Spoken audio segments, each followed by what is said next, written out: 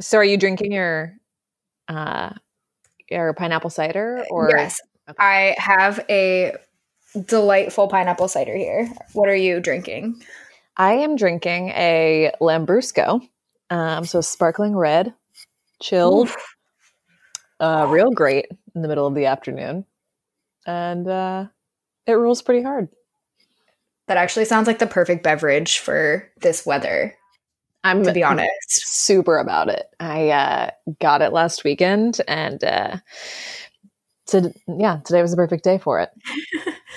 I remember working at this one restaurant, and I know that Lambrusco is probably not something that a lot of people would know about if they're not like heavy in the wine world, I guess. Like it's not something that you would just like walk in and pick up if you don't have some kind of knowledge, I think. Yeah. For the most part. But I remember working at a restaurant and this woman asked for a sparkling white wine. Mm-hmm. And one of the servers went and opened this bottle of really expensive Lambrusco. And this woman was repulsed when she saw the color. I remember I was manager at the time.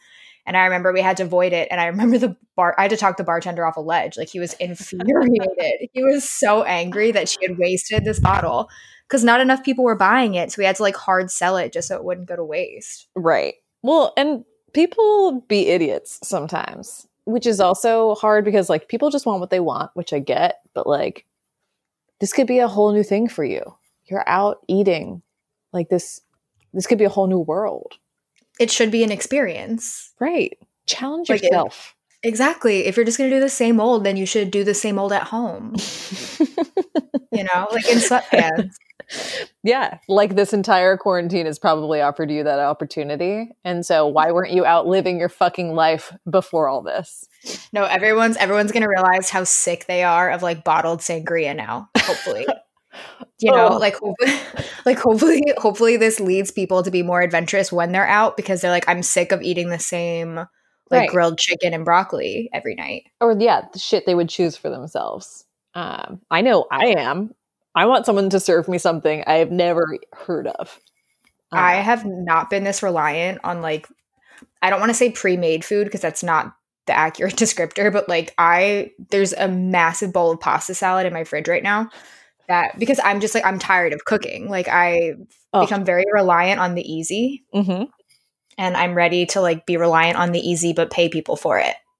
Totally, you know what I'm saying? Yeah, I absolutely hear you, and I also am like now that I am solo dolo for so much of my time, I'm like, okay, these are the things that I'm willing to spend money on, my precious little money on, that like actively boost my life or like my quality of life. And it's like dumb shit like water balloons. And then like, oh my God, yes. I saw that you got them on Instagram. Yeah, it's amazing. Just having them around makes me really happy. I bought a dartboard and just like, and just getting food made by someone else that I have not, would not, or am not willing to make for myself is such a luxury and so nice. So I'm going to have you start out. Let's do a little mini bio. Like, tell me about yourself. My name is Rebecca Brooks. I am a 29-year-old butcher at Dixon's Farm Stand Meats in Chelsea Market. And I don't know what else to say about me. I lived in New Orleans before this, and I grew up in Wisconsin before that. And I love television. And I recently started reading books again, which is probably one of the least flattering facts about me I could give, but it's God's honest truth. So here we are. See, I think that's kind of a flattering thing to say. Like, I want to say that I've gotten into reading books again. Like I actually have a shelf in my room where I've taken all of the books that were sitting on it. I've taken them off and they're all in piles on my floor. And I'm starting this new thing where I will not put a book back on my shelf until I've completed it. Ooh. That's my detriment. I will like start a book and I'll either just get really busy and forget about it, or I will lose discipline and just not force myself to finish. It's so easy to like lose steam, or like, have you ever been just like emotionally confronted while reading a book and you're just like not willing to go there? Shut. Yes, absolutely. Mm-hmm. I'm reading a book right now on my friend Megan's recommendation. It's called The Night Circus. Okay. It was one I was reading at work. Mm-hmm. And for all the listeners who don't know, I work with Rebecca at Dixon's Farm Stand Meats. But there's a lot of like intimacy issues in the book between the characters, and it's a lot of like, as a reader, when you read it, you're just like, oh, come on, like just say how you're feeling, just like do it, resolve the issue. And then me as an individual, I'm like, but I know that that's easier said than done. Oh, yeah. Well, like, it's really hard to watch people crash into a mistake you see coming, and like that's really hard for me. Yet something in my life I take almost no action to resolve. That's my attraction to reality TV. I don't know why. I love to cringe at reality TV, especially like romance-based ones. Like we talked about Love is Blind briefly, but of course. I have some really fun questions for you. I know that you're a fan of the always classic Would You Rather. Oh, such a fan. All right. So my first Would You Rather, because I don't know what made me think of this yesterday. I was typing these out last night. Mm-hmm. Would you rather have every food that you eat taste like Fruity Pebbles, or would you have every dessert that you try taste like pennies? Ooh.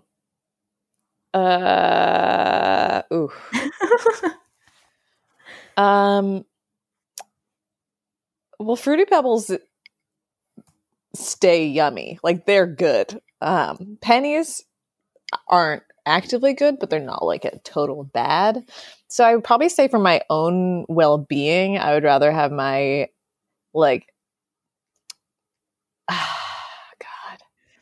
I just like I think I would rather have all my desserts taste like pennies, and that's really hard for me to say considering all I've had to eat today are like it's just caffeine and your cookies and now alcohol. And so I love desserts, but I think I would rather lose desserts and still be able to have like khachapuri and like grits taste like khachapuri and grits. So I think I'm going to lose my desserts.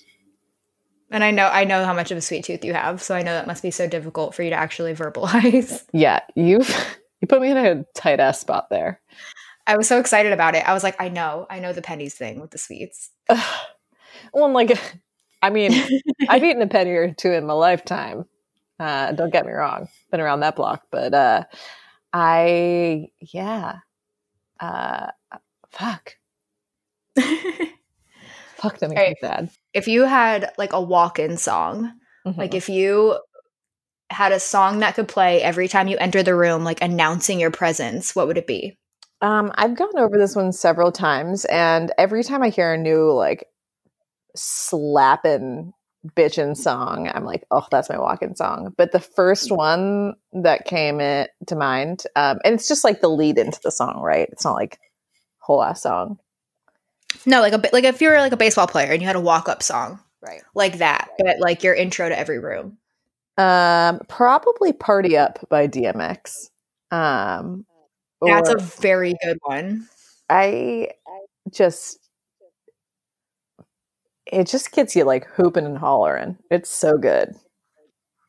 See, I'd be so worried about like the oversell. Like I'd be worried that I'd be hyping the room up too much for my presence, and then I would just be so like such a letdown.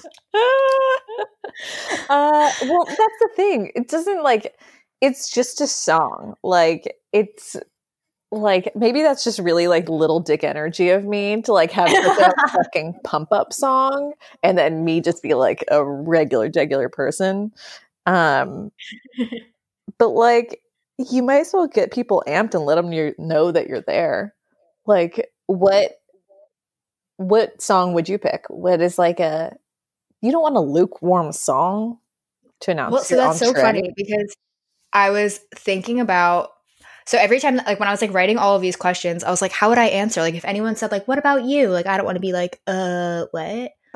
So I was thinking about what my answer would be to this, and it's so bizarre. And I know that it's so crazy and probably not a lot of people would get it, but actually like Sally's song from A Nightmare Before Christmas.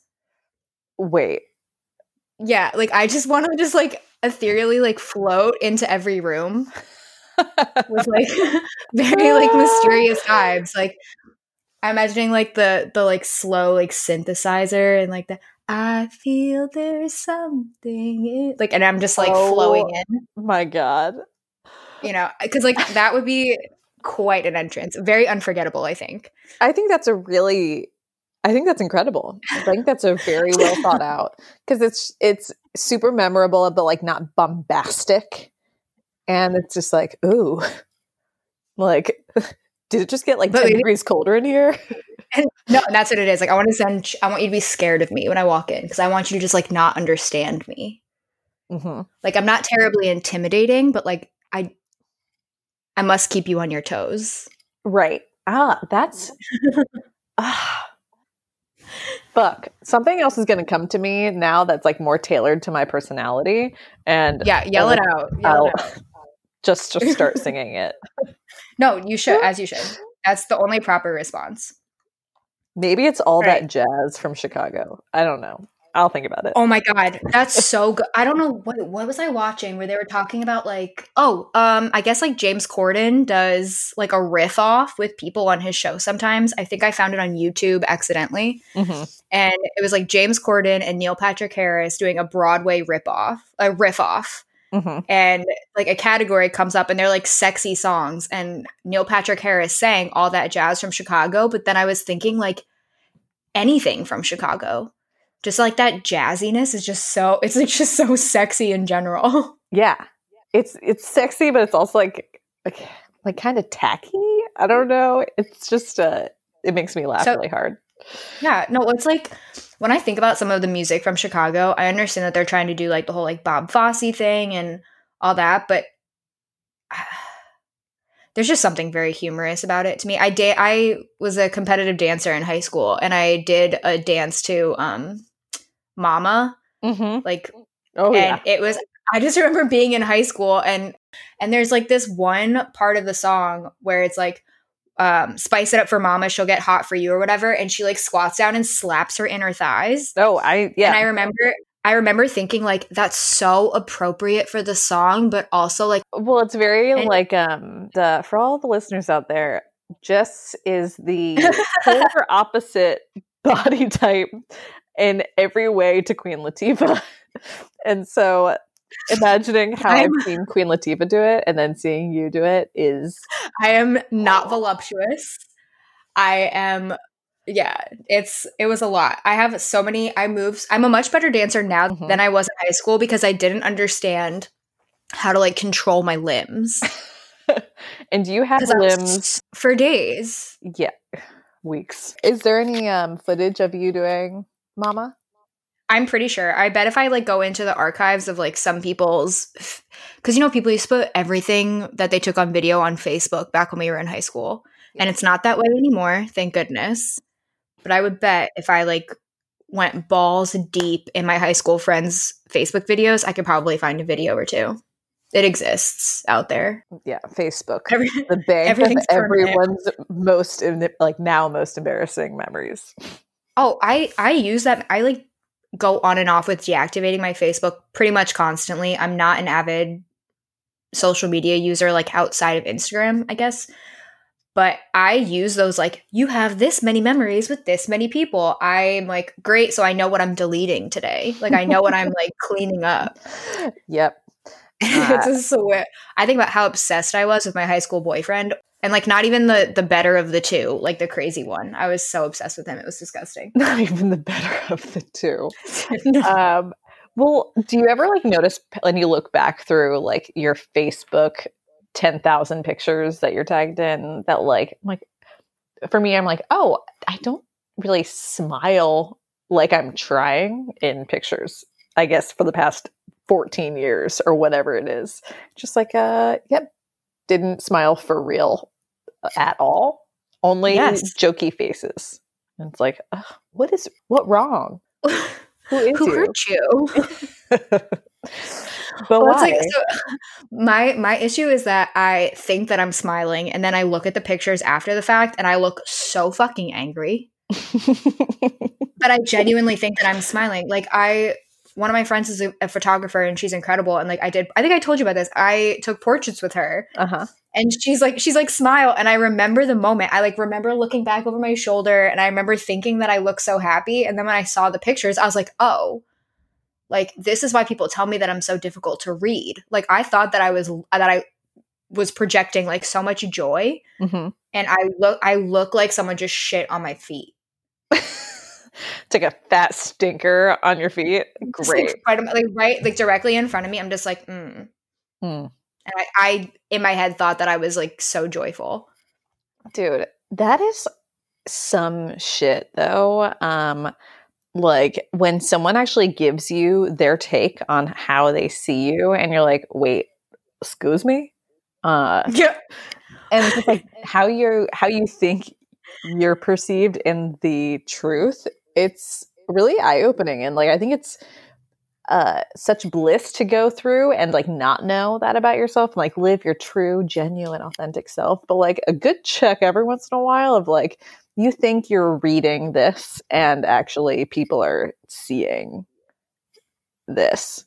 I think it's a good thing to get a little check every once in a while. That's why it's important to have friends that are honest. Oh my God. Absolutely. Or like, yeah, just it takes a certain level of trust. Yes. Those friends that will tell you without being scared of you. Like if you can tell me that I'm like fucking up or that like something's wrong with me, then I think that that's like a sign of a good bond. Sign of a good bond, and it's an art done like you can be like very forthright with it, but it's an art to do it tactfully. Like that's a like giving someone feedback and be like, are you acting out? Like it's it's really difficult. And I don't think it really gets any easier. I think you just only get practice like serving up some hoard truths. Well, I feel like so actually I'm gonna have a later episode on tact because I don't know shit about tact. Oh, I mean, I'm sure like tact is I don't have it. Please. I'll be taking notes. It's like not a skill of mine. I'm very jagged. Like I am not. No. It's so hard. I really respect when I see people like give advice or feedback in a good, tactful way. And I'm like, damn, I see what they did there. And I really respect it. Oh, hell yeah. Hell yeah. All right. I have 2 more random questions for you. Hit me. That's not true. I'll probably have a bunch more. This is actually my favorite question to ask. I've asked this to pretty much everyone that I've worked with. I think that this is a very telling. I might have actually asked you this before. I think that the answer to this question is very telling of someone who works in food. But what's your favorite artificial flavor? All right. I have to like go through the checklist of ones I fucking despise. But I don't want a generic answer. Like I fucking hate when people say like I love artificial cherry, and I'm like, oh, so like a Jolly Rancher or like a Hall's cough drop. Like that's not. I need specifics. Okay. Because every like brand's artificial flavor, I feel like is different. I'm very passionate about this question. I tell you, I genuinely ask this of everyone, and I'll lay the foundation. This of me before. My favorite is melon high chews, and it's like artificial cantaloupe. Okay, but it's artificial cantaloupe that tastes like remarkably close to actual cantaloupe. I mean, there's something so weirdly satisfying to me about like a taro bubble tea. I used to get them when I was like a child. I was a very picky eater, and like my sister got one time and I tried it and I was like hooked. And so like really any like weird milky bubble tea, specifically taro, because I don't think I've had real like taro anything. I don't think I have either. But that is like an artificial comes to mind. Also, like I used to go hog wild over like some zebra cakes, and nothing in that is real. Yeah. Did you just Anything? get chili bumps all over your body? Because I did. I sat up straight thinking about that. Brings me straight back to like elementary school. Mm-hmm. We used to have like, you would have like your hot lunch, like you'd go up and you'd go down the line, you'd get your lunch, you'd pay for it or whatever. But towards the end of our lunch period, they would roll out this little wire rack and it would be like quote unquote snack time. And there was like honey buns and zebra cakes, and that's where I learned that I was like borderline sexually attracted to Little Debbie's Cosmic Brownies.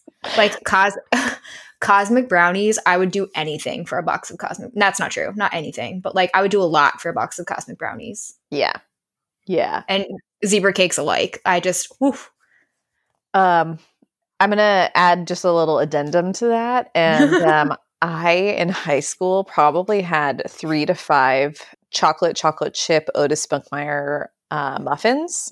Yes. From the vending machine, and like always like right before soccer practice where we'd have to run wind sprints, and I'd be like, why do I feel so bad? And it's like, because you ate 3 muffins today and had 6 ounces of water. That's dumb bitch. I think, well, I mean, so today, what time is it? Okay. Today, since I've woken up this morning, I've had a matcha latte that like wasn't actually matcha. It's fake matcha, like collagen shit. I had a bunch of broken cookies and 2 pineapple ciders. Like while I'm decorating cookies this morning, every like couple of them kept snapping because they're just so soft. God damn, they're so soft. So I had to be quite delicate, but I kept snapping them. And it's one of those things where like you get frustrated because I'm trying to be productive and I'm trying to actively make, like every one that breaks just means I have to make more. So I'm getting pissed off.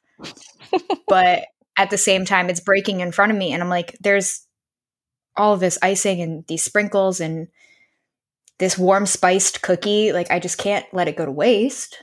No. God, no. So I must eat it. Mm-hmm. Jess, these cookies though, I'm not like a sugar cookie, and this is like holding me back. Damn good. So the next question I've got for you, just a fun like get to know you question. Ooh. If you were committed, if you were like locked in an asylum, how would you convince them that you are not meant to be there? Ooh. I can't answer because I probably am meant to be there. Probably just start by like talking to them and like asking them about themselves and just like trying to initiate regular conversation. Give them like, am I allowed to like call my family? Like, am I allowed to like? I would assume. Okay, I would say you get my like, way out of this. I would assume that you could make like a single phone call. Like you would have to have an emergency contact, or like someone would have to know you're there. Right. So I'll give you that. I'll be like lenient with that. Because like I rest firmly in the knowledge. My mother, as a Jewish mother, has brought many Sprint representatives to near tears. And so I trust that if alerted, Mindy would get that shit done. And so I think I would just like, you know what, be nice to everyone around me, not try and burn any bridges, just try and make as many positive relationships as I can, but know that the fucking cavalry is coming. That is... she really gets it done. That is incredible. And honestly, that's not a thing that I would have thought of, but you saying that, like, kind of same. My mom, I mean, I'm from a pretty large Italian family. And there was I can remember one scenario where my mom, we all went down to Disney together. And my uncle is in a wheelchair, but Disney gave him a fast pass so that his kids could ride, like under the stipulation that like the fast pass was for his children, so that him being handicapped did not have to wait while his kids were waiting in line, if that makes sense. Mm-hmm.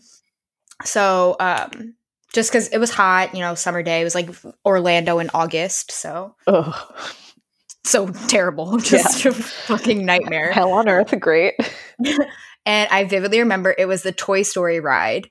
And the person that was collecting the fast passes at the Toy Story ride basically turned around and said, like, this fast pass is for this man. Like, his name is on it. So if he's not the one using it, no one else can use it. My mom and my aunt went, I don't want to say apeshit because, like, they were quite calm, but they were very terrifying. It was quite a sight to see. Oh, man. So I can imagine. That's probably what would happen. If I was, like, wrongfully committed, I would definitely call my mom. Yeah. Well, it's not that they would just, like, I mean, yeah, they would just Karen their way to getting you out. Ugh. And I hate that that's true, but it is what it is. Yeah. It is true. Okay. If you had, see, there's so many, like, questions that I want to ask you because I know that you are, how do you say, you're a card carrying member of the Clean Plate Club? Empty Plate Club? Clean Plate, yeah. Clean Plate Club. Uh-huh. What is your preferred food city, New York or New Orleans? Oh, New Orleans by some stretch. I mean, of course. Really?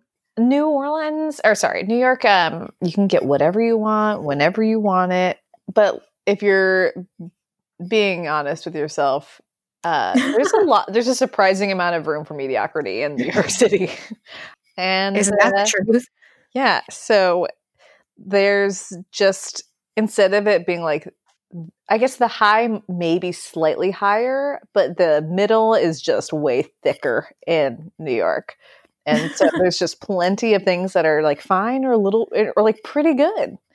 But New Orleans, like, you have to really come correct in order to compensate for the fact that in New Orleans, if you have a cocktail that you order at the end of your meal and you don't finish it, you can just take it to go from any restaurant where you are. And, like, the takeout game is pretty strong. The 24-hour food game is decent. But, like, in New Orleans, dining is so much, I think, warmer hospitality as a whole, and a little less competitive, which makes it just, like, a lot more fun. Pricing is great, and you can have your, like, hoity-toity French or, like, just ungodly good Vietnamese, and it good. It's just maybe, like, my memories make it that much better. But like, the nostalgia adds to it. Oh yeah, nostalgia is, like, the seasoning for. I have heard that, though. I've heard good things about the food scene in New Orleans. Yeah, well, so since I don't know anything about, I take your word as fact. I won't even say it as, like, an opinion. I believe you, and I trust your judgment with my whole entire heart and soul. So I'll say that New Orleans is better. But let's say that you're, like, trapped in New York for a weekend, and all of a sudden it's the last weekend on Earth. Where are you going to eat? So my present reality.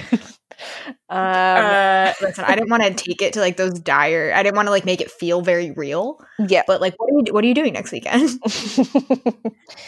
Well,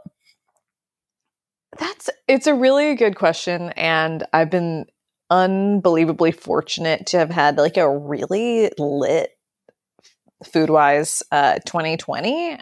Kicked off strong. Like, you and I had a couple, like, really just kind of eccentric, phenomenal meals. Yeah, over the top, phenomenal meals, and I kind of like, front loaded my 2020 with just, like, eating very well at, like, highly esteemed or, like, hyped up restaurants. Yeah, we bulked it up fast, right out of the gate. Yeah, we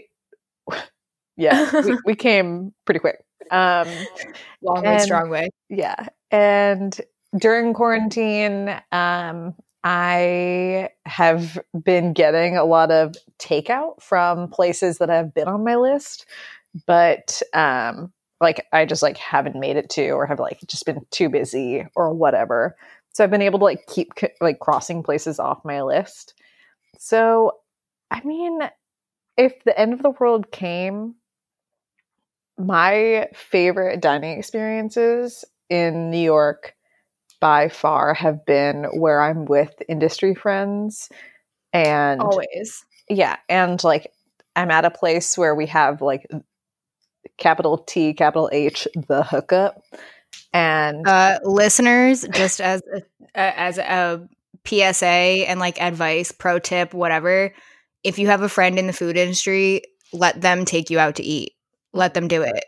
They want to do it, and it'll be a game-changing experience. Just go with it. Let it happen. Yeah, like you can buy a lot in New York. Your dollar can get you a lot of access, but there's no access like being an insider within an industry. And absolutely not. Letting my friends take me there has been like such a joy here in the city. And it's like such a great like look into their world and what they care about. So I would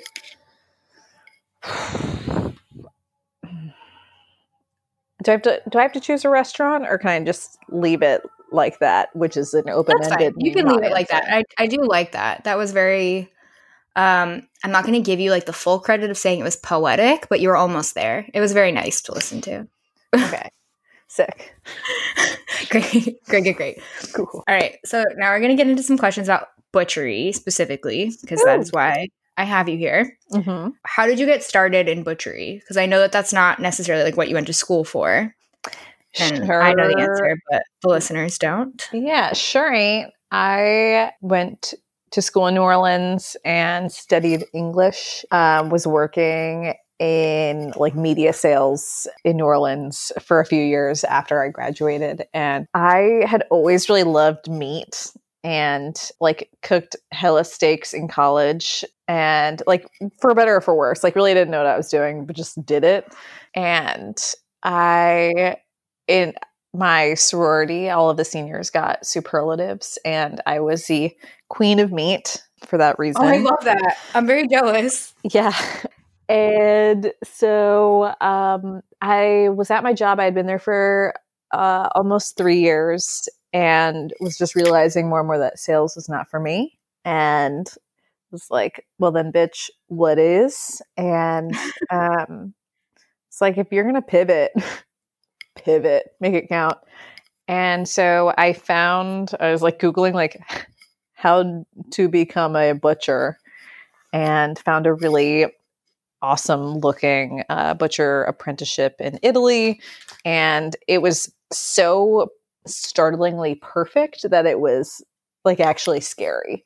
Like, I could never do this. It like seems too right. Like, what if it didn't happen? Like, what if it was so perfect that it didn't happen? Then I'd be crushed. And I mentioned it to a friend, and she was like, oh my God, I've actually been there. Like, my parents know like the owners.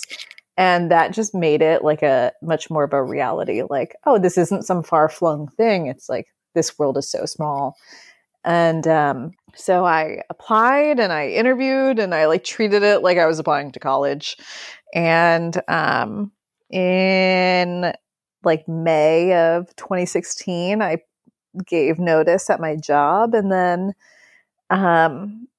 early June or late May, I heard back that I had gotten this apprenticeship making salumi in Tuscany. And so I did that for 3 months in the fall of 2016, and didn't really know what I wanted to do from there. But once I was there, I realized I really liked taking an animal apart and feeling practical and working precisely and learning in that kind of tactile, just hard way. And when I was done with that, I dicked around for 6 weeks and then moved to New York.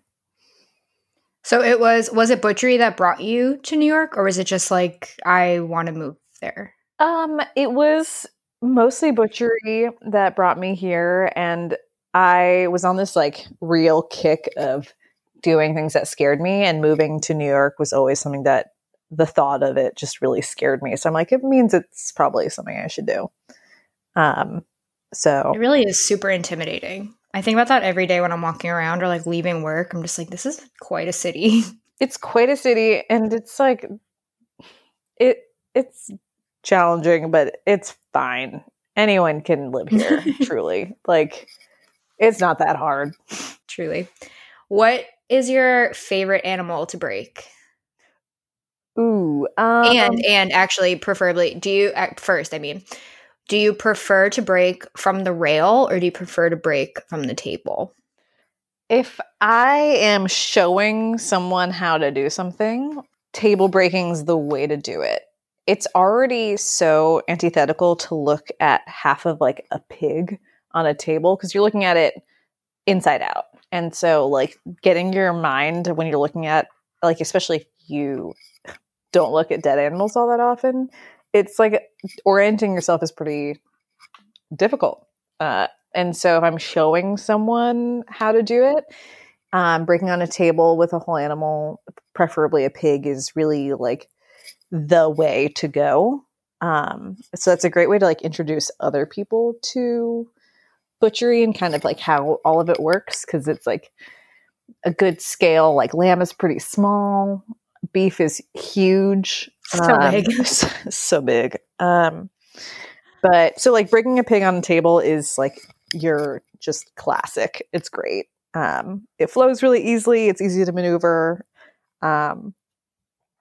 It's beautiful. Right now, I like breaking beef on a rail just because it's hard and it's really just fucking hard, and it's athletic and it's like decently high risk, and just it's almost impossible to grasp the kind of like depth and nuance of it just by looking at it. And it's just really damn impressive. And so I'm always like, I've seen a lot of people do it and do it really well.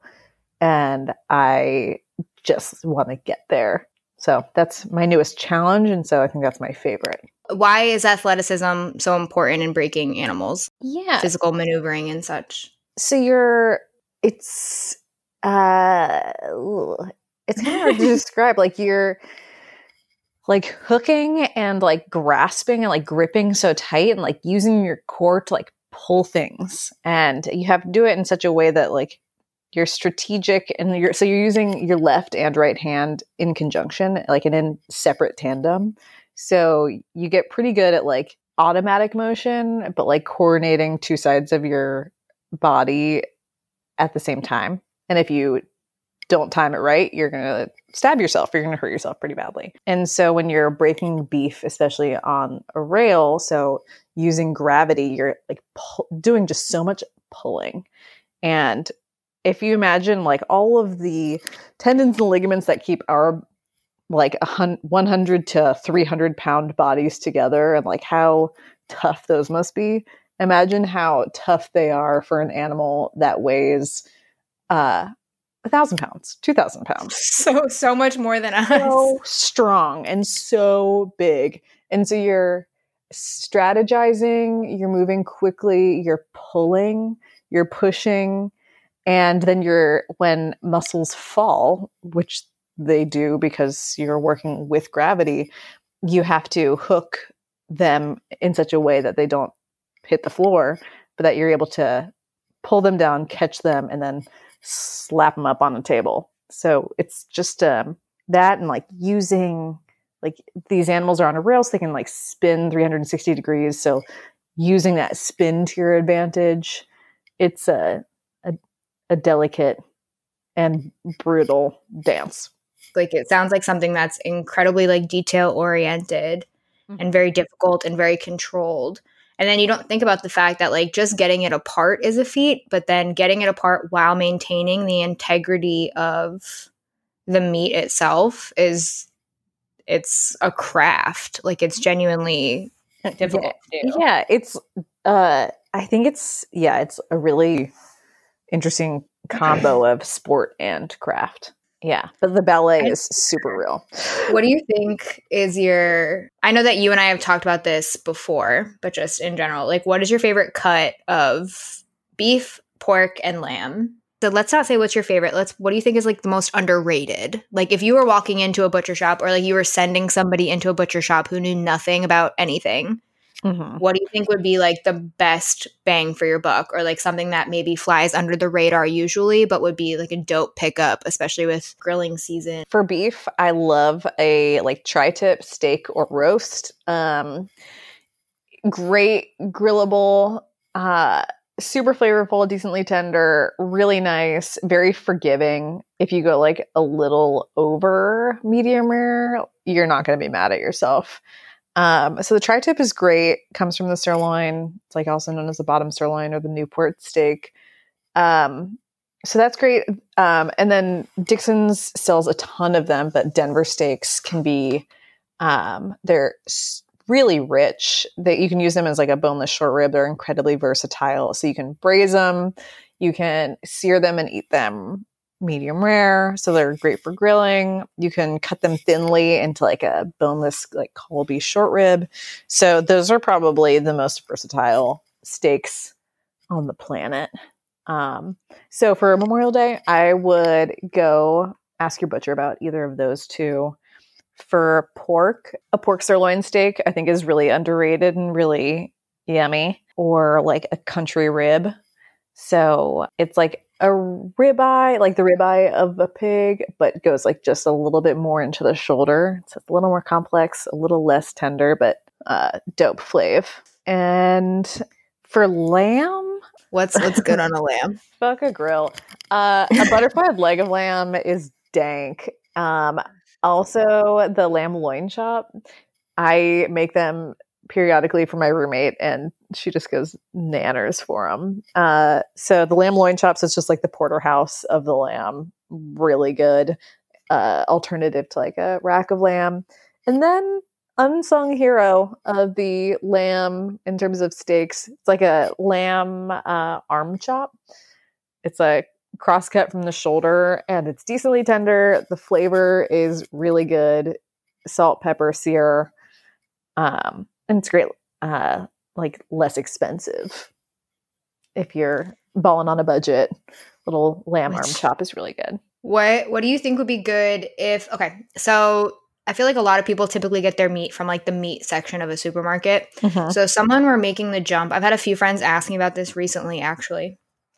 If you're making the jump, moving from like supermarket steaks to finding a local butcher, like something on a smaller scale, what do you think are ideal questions that you should, like walking into a butcher shop for the very first time? Mm-hmm.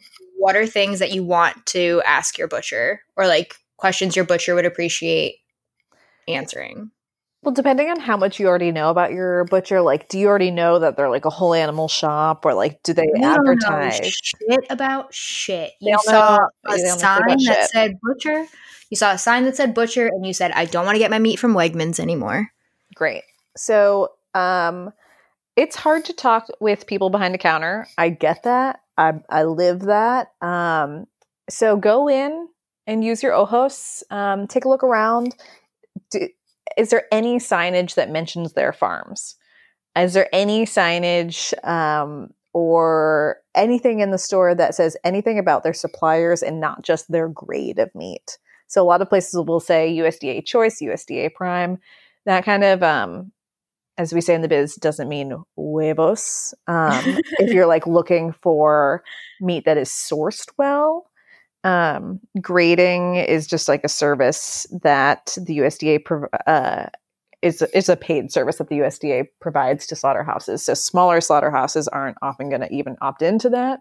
So prime choice, just forget it. Ask about their farms, or look to see if they're bragging about their farms or being whole animal. So that's a good one. And then from there, just have an idea and say like, look, this is how much time I have. This is how much I'm willing to spend. This is how many people I'm trying to feed. What should I do? And any butcher worth their salt will be able to steer you in the right direction and be your meat consultant from there. That's what I was thinking recently. I feel like we have a bunch of experienced and knowledgeable butchers that work with us at the shop, but I feel like it's a great addition that all of those people also know how to prepare the meat. Like they can definitely talk you through like what to do after you buy it. Right. And it helps you so much as a butcher to like you have to cook. Like, you've got to like see this through to the end to like provide a better experience for your customer and to like know how you can be a better butcher. Like, be like, this is actually really tough. This is not how we should be like labeling this or marketing it or cutting it. Like, you should know how it looks when it comes out of its packaging on a counter at home. And so, yeah, you have to be able to like, you got to be able to coach people through.